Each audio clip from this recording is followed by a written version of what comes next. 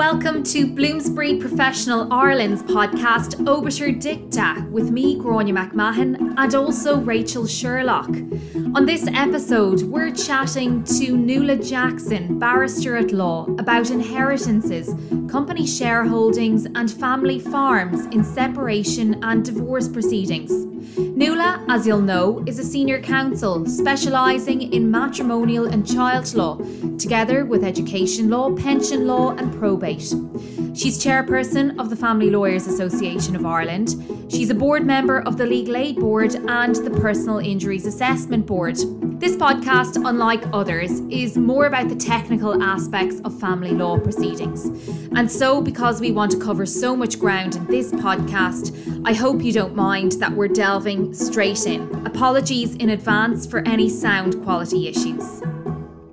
Nuala, we've had demand from listeners to covering these topics, and one thing that's coming up a lot is how do you deal with company shareholdings in family law proceedings when they're premarital assets? The first thing is that when you talk about shareholdings, I suppose they could be divided up into a hugely significant number of different areas.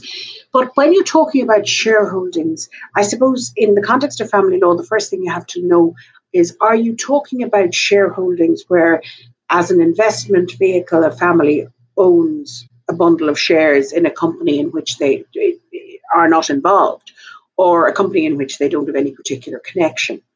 They're not really the ones that I think you'll want to focus on here, because they're really just a general asset. If you've got quoted shares where they hold whatever amount of shares, essentially that's an investment.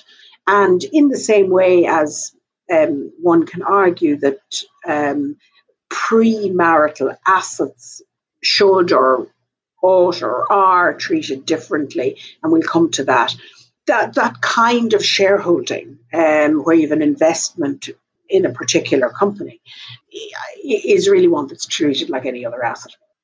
I think the type of shareholding that you're talking about here is where essentially you have a shareholding as part of a family business.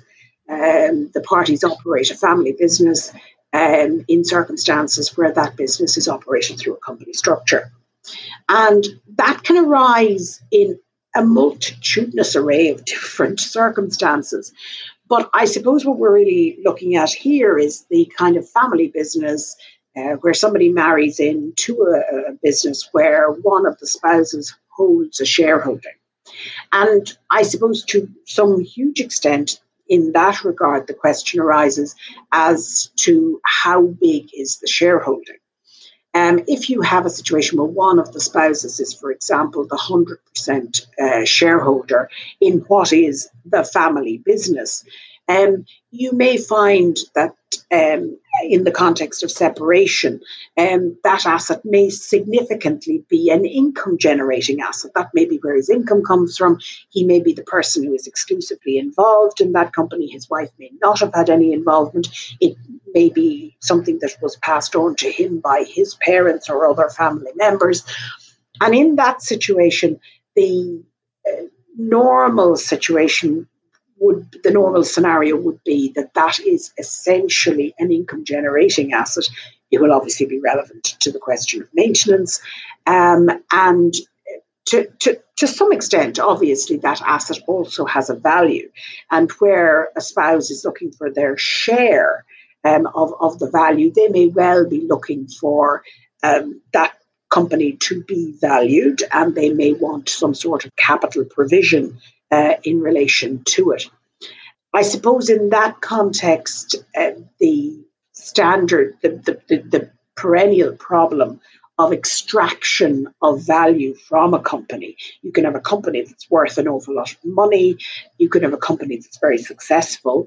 But the question is, how do you extract money from it? It may have reserves or it may not have reserves. It may have a number of its assets may well be invested in plant and machinery or buildings or whatever. And the question then always arises as to how do you value the company, first of all, and then having valued the company, how do you extract that value from the company? Because obviously you can't just write a check. In a case of a number of years ago called D&D, the Supreme Court made it very clear that when you were dealing with that kind of situation, that you had to look at the net position, because obviously there may be multiple, depending on how you do it, and tax advice is absolutely crucial.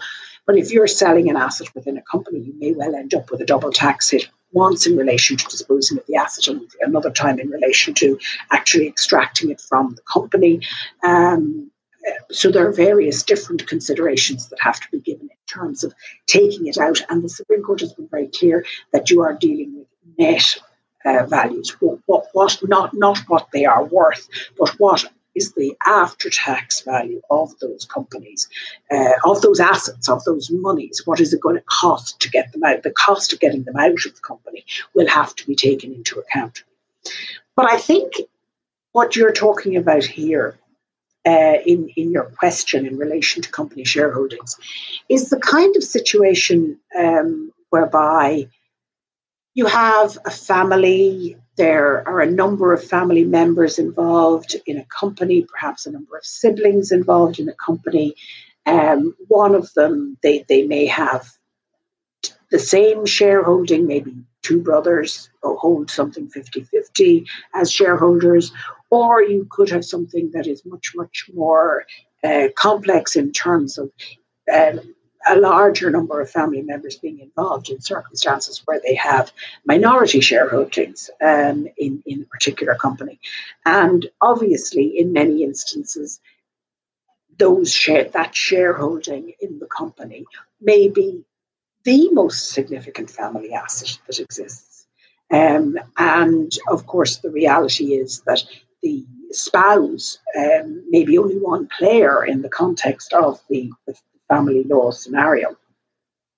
So I suppose in terms of dealing with company assets and company structures in family law, there isn't really one size fits all. There have been a number of cases in relation to it. Courts have had to deal with it. And I suppose the more usual problem that a court faces in these company situations are two that I've touched on. First is valuation of shares in a private company. Involves sometimes very, very detailed, very complex accountancy evidence in terms of actually putting a value on the shareholding. That may be, there are obviously various bases upon which you do that. I'm not going to trouble anybody with them today. And obviously, if you get into a situation where you're dealing with a minority shareholding in a particular family business, then obviously the value of that shareholding will attract a minority shareholder discount in terms of valuation. So that's a very common scenario that a court finds itself in. I won't say ample resources cases, but in cases involving generous assets being available, that wouldn't be an uncommon thing for the court to have to address the issue of shareholder valuations.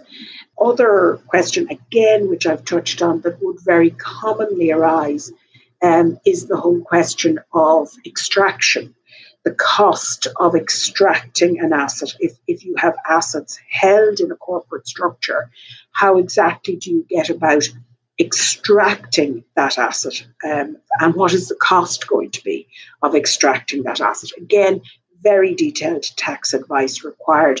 And again, all of these different situations probably could justify a podcast in their own right. There have been some decisions that are of interest. I was going to refer to a couple of them. There was a very interesting case involving a family company in a case called T&T, an unreported decision of Mr. Justice Abbott. And it was a case where essentially it was a family company, and I don't think that the parties held all the shares, but they were definitely far and away the majority shareholders in the company. the court had to look at what was it going to do in terms of continuing that company going in circumstances where perhaps the extraction of cash in lieu. This all becomes much easier if there are other assets. I mean, obviously, if you've got a company here and it's worth 5 million and you've got investments there and they're worth 20 million, then in that instance, it becomes a little bit easier insofar as the court can just simply walk away from the company and they can give assets in lieu from the other assets. What we're talking about is where, and the more difficult cases are where the company very often is the most significant asset. It is going to be the asset with greatest value. Obviously, in the vast majority of cases, the asset of greatest value is, one or other, is usually the family home or the pension. In most people's lives, they are their most valuable assets. But in a company situation, if the company is the most valuable asset, then obviously then you have to look at the court has to examine how is that asset to actually be allocated? How are you to actually transfer that asset and convert bits and pieces of that asset to make provision for the other side? And as I say, that is less easy if there aren't other assets that you can balance against it. And it is probably fair to say that in a lot of instances, if you do have the other assets, the approach of a court is going to be, look, who actually is the party primarily involved in the day-to-day running of this thing? If they are going to continue running this thing, then we'll compensate from other assets. But the question arises, what if there aren't other assets? And secondly, what if both parties have been really committed workers to this scenario? And that was what happened in the T&T case. And in that case, the court made orders to reflect the fact that both parties had been active company participants. But obviously, courts realise that it is in very unique circumstances, and I think probably only in circumstances where parties would have agreed it themselves, that they can continue to both work together on a day-to-day basis where they're both actively involved in the company. And so what can happen, as in the T&T case, is that the orders made can reflect the fact that the relationship between the parties is not such that they can both remain actively involved in the day-to-day running of the company, and therefore may involve restrictions on alienation of shareholdings. It may involve a transfer of beneficial ownership in shares only where the other party continues to be able to hold the shares, vote the shares, control the shares. And you might well have to have a shareholders agreement which would go in tandem with the court order in order that there would actually be an agreement as to how those shares would be dealt with. There are two cases, there are loads of cases, but there are two that I would that deal with the question of spouses and shareholdings in a very active, in a very real way. There's the case of McM and McM. It's a decision of 2006. There's also the case, there are two B&B decisions, one of 2007, one of 2012. And they're interesting because in the McM and in the B&B case, the court actually looked at a buyout over a long number of years. Shareholding vested in one of the spouses only. I think in both it was vested in the husband. I could be wrong. But in McM and McM, Abbott J directed the husband to hold a percentage of his shareholding on trust for the wife, imposing a 15-year delay on the realization. The husband could control the shareholding from a corporate perspective. The wife was entitled to dividends or other proceeds arising therefrom as they accrued. But essentially, there was to be a buyout of her allocation over a number of years. In the B&B case 2007, there was a current illiquidity in the husband's assets. The court looked at potential value in 5 years, and arrangements in respect of the holding pending the expiry of the envisaged period were put in place. So essentially the court said, we'll allocate a certain amount of, in terms of value, to the wife. They will have to, that money will have to be paid to buy them out, but that's not going to be immediate. And she is going to get the benefits that go with the ownership, but not the active control of the company or the voting control of the company. So again, that's the kind of area that you're dealing with. Sometimes the court doesn't do that. And as I say, it's a bit subjective to the particular case, because in certain cases, it isn't feasible to have people involved together. Again, Judgment Mr. Justice Abbott, 2012 case of PB and AB, he said the partnership family nature of the holding in the company and other corporate entities flowing from it is such that it would be extremely impracticable and counterproductive to insert a separate corporate shareholding for the wife, which, despite the most light touch of treatment suggested by counsel for the wife, could represent a destabilizing effect on the whole family business by destroying confidence, encouraging enmity from siblings and their partners, not to mention their children. This would risk a classic family feud, the like of which have notoriously destroyed or seriously challenged businesses historically and down to the most recent times. So the court, particularly in those cases where the spouses don't control the majority. If you're looking at a family business where you've got a number of siblings involved, it may just not be feasible to leave ex-wives, former wives, separated wives involved in the mix. That may be too much. And therefore, what the court will have to do then is have resort to other possibilities. Thanks so much for that, Nuala. That was a real wealth of information. I was wondering then, could we maybe talk to you a little bit about whether Ireland has a principle of matrimonial versus non-matrimonial assets in family law proceedings? I suppose the short answer to that is no, insofar as we don't have a strict principle of matrimonial versus non-matrimonial assets. We tend to, in ancillary relief jurisprudence, we very often tend to look at equivalent ancillary relief decisions in England. They're not directly comparable, it's fair to say, because we have this concept of proper provision, which is not precisely the same as what is applicable in England. The reality as far as proper provision is concerned, and we now have a number of decisions in relation to it. For example, there a number of decisions.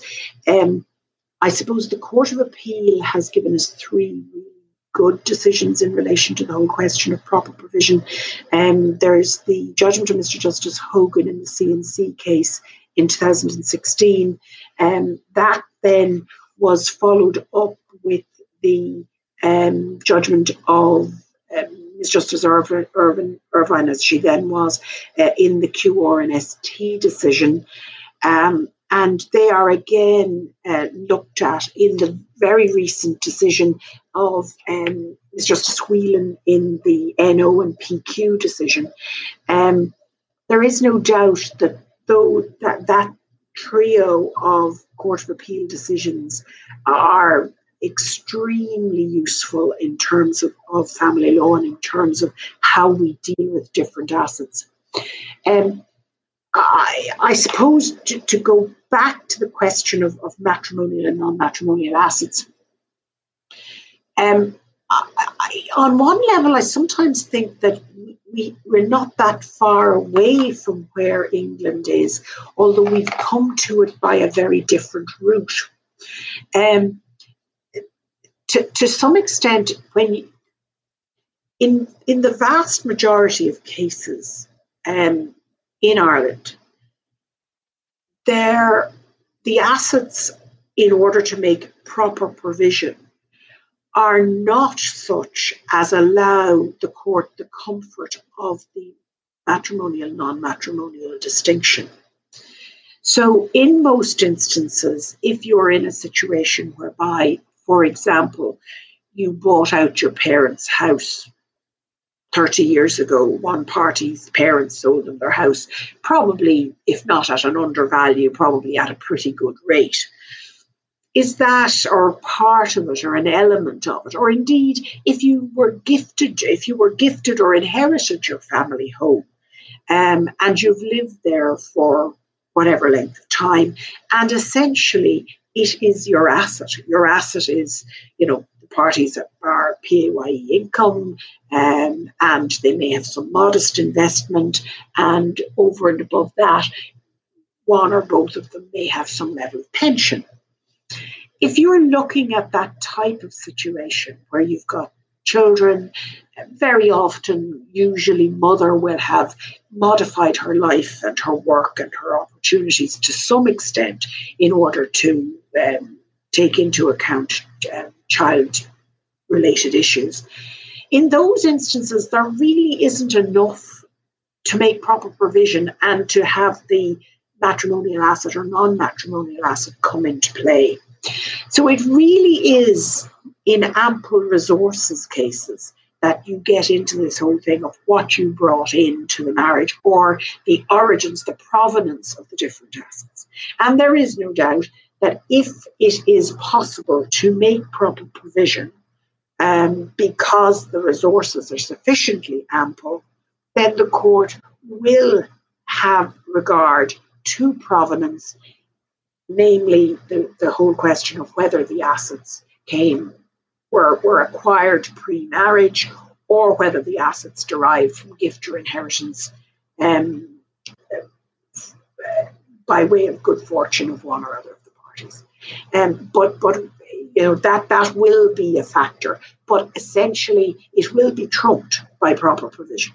If you can't make proper provision without having resort to those assets, then the court will have resort to those assets. It's not easy. Nuala, could we go back to the companies? Because I think that's something that people will be very interested in. And I know you've a big experience in this area, particularly when discovery comes up in relation to companies where it might be a separate entity. And would you mind giving us some tips in that area? Yeah, no, actually it's a really interesting area, because there's a great English decision where effectively you had a commercial court reflecting on an order made by a family law court, and in very strident terms, they were kind of questioning whether family lawyers actually realised that companies were differently the personalities to the people who were the shareholders in them. Of course we do. We do know that. But having said that, I suppose we can't afford to be quite as purist, perhaps, as some of the commercial lawyers when it comes to trying to get our hands on any particular asset. There is a very useful decision of the Irish courts dealing with this area. That is the decision of SQ and TQ. It's a judgment of Mr. Justice Keane. It was handed down in June of 2014. And it's an interesting decision, because Mr. Justice Keane in that case makes a very clear distinction between the situation whereby you're recognizing that assets owned by companies are separate assets, and the fact that but in family law cases, you do need to know how much the company is worth. You do need to have a good view of that. And in that decision, he goes through the whole question of the separate personality of the company. And it was a discovery application. And paragraph 22 of the decision, in opposing the wife's application, she wanted very detailed corporate discovery relating to the company. The husband places great reliance on the separate legal personality of the company. In particular, he submits the leading judgment of Lord Sumption in the Preston Resources case, represents a persuasive restatement of the law in that regard, which should be adopted in this jurisdiction. And the court went on to say, but Prest was looking at the actual ancillary relief application, not the discovery application. And it says, he said, the specific issue that arose in Prest was not the nature and scope of the powers of the court to order disclosure. And he went on to look at corporate disclosure in the context of family law and indicated that it should be that the whole question of discovery in the context of family law should be very wide, should be very broad, and that it was important that if the company was an asset in the proceedings, that it was vital that the wife had a good understanding of what those assets were worth. And in order to do that, she would need to have access to the various different documents. It's a really good decision, and it's very clear in relation to the wide necessity for discovery. He says, essentially, he goes at the end of the judgment. He says, well, let's be clear. If the husband, who is clearly they're within his procurement, if the husband doesn't give the documents to the wife, she's going to have to go for third-party discovery against the company, and she shouldn't be put to that pressure. Thanks for that, Nuala. Could you maybe share with us some practical tips, perhaps for practitioners, in terms of avoiding getting bogged down when it comes to civil litigation and discovery? It is fair to say that one of the hugely positive things that has come out in family law over the last number of years is that there have been very detailed provisions made in the circuit court by statutory instrument in the context of case progression, in the High Court in the context of a practice direction, whereby essentially you're told what the minimum vouching is. So in the circuit court, the minimum vouching, you must vouch, you swear an affidavit, means you must give your financial disclosure in relation to that affidavit. It means for a year prior to the institution of the proceedings. So in most instances, that will be sufficient. In most instances, you won't have to go any further than that. Now, obviously, you have to do a year prior and up to the date. So if there is a delay in the proceedings, you may end up that you're vouching for quite a long period of time. And that's life. But in general, what the court at circuit court level has been saying is you must vouch for a year prior to the institution of proceedings. Now, that's not to say that you're not allowed to get discovery. You are, but you must show that you need it. You must show that the year wasn't sufficient. And in some instances, the year isn't sufficient. And sometimes we're not skeptical enough about that. The reality is, if you've got a business person and all you've got is a year of financial documentation, a lot of, you could very easily prepare your life for a year of disclosure. So you've got a year in the circuit court. If you want more, you go for discovery, and you have to show that there is a need for it, that it's relevant. And so that does cut it down dramatically. And in the vast majority of cases, you will not need more than that. In the High Court, appropriately reflective of the fact that you're dealing with bigger cases, more complicated financial structures, the time is 3 years. Practice direction says you must give disclosure for 3 years prior to the institution of proceedings. You can still get discovery, but again, you must show cause. So the question of needless discovery, in fact, family law probably gets a very high mark on that, because what the courts have done is that they have set out, look, this is a baseline minimum reflective of the complexity of the norm of cases in the different jurisdictions. We're not saying you can't get more. If you come in and you tell us you need it, yes, of course you must get more. But this is the baseline. And in the vast majority of cases, that baseline substantially is sufficient. You may have even isolated things that you need to chase back a bit further.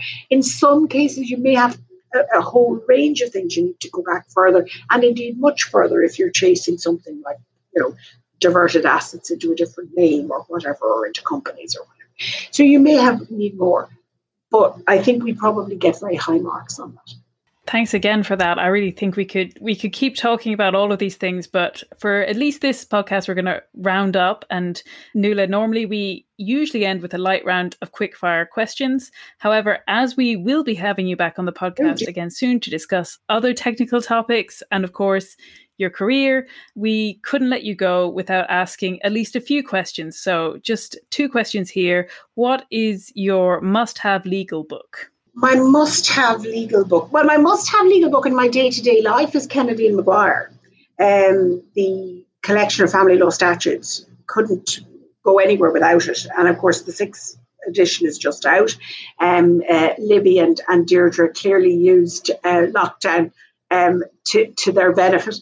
My favourite, and if as a distinct one, I'd always have to answer the question I wasn't asked as well. My must-have in terms of the legal book that I like to read is Gerard Hogan's Origins of the Irish Constitution, I have to say. And the Royal Irish Academy, I'm sorry, it's not a Bloomsbury book, but the Gerard Hogan's Origins of the Irish Constitution, I have to say. Wonderful. And then finally, I was going to ask, what non-legal book are you currently reading, or just one that you really loved? At the moment, I tend to be kind of just when I'm kind of sitting beside the bookshelf at home and I pull out something that I kind of think, that's been sitting there forever and I haven't looked at it. And the most recent book of a non-legal variety that I pulled out in that way was actually Tom Parker Bowles' The Year of Eating Dangerously, published in 2006. Fabulous book. And particularly since we all have to staycation this year, you get a combination of cookery and exotic travel. Well, that sounds fabulous, Nuala. Okay. Thanks so much for joining us. Nuala, thanks a million. I think that was really useful, and I think people will find it particularly useful in terms of discovery and also the company element of things. We're hoping to have you on again because I think you're such a fountain of knowledge, and I really appreciate your time. Great. Thank you for having me. Well, that's it for this episode of Obiter Dicta from us, Gráinne McMahon and Rachel Sherlock.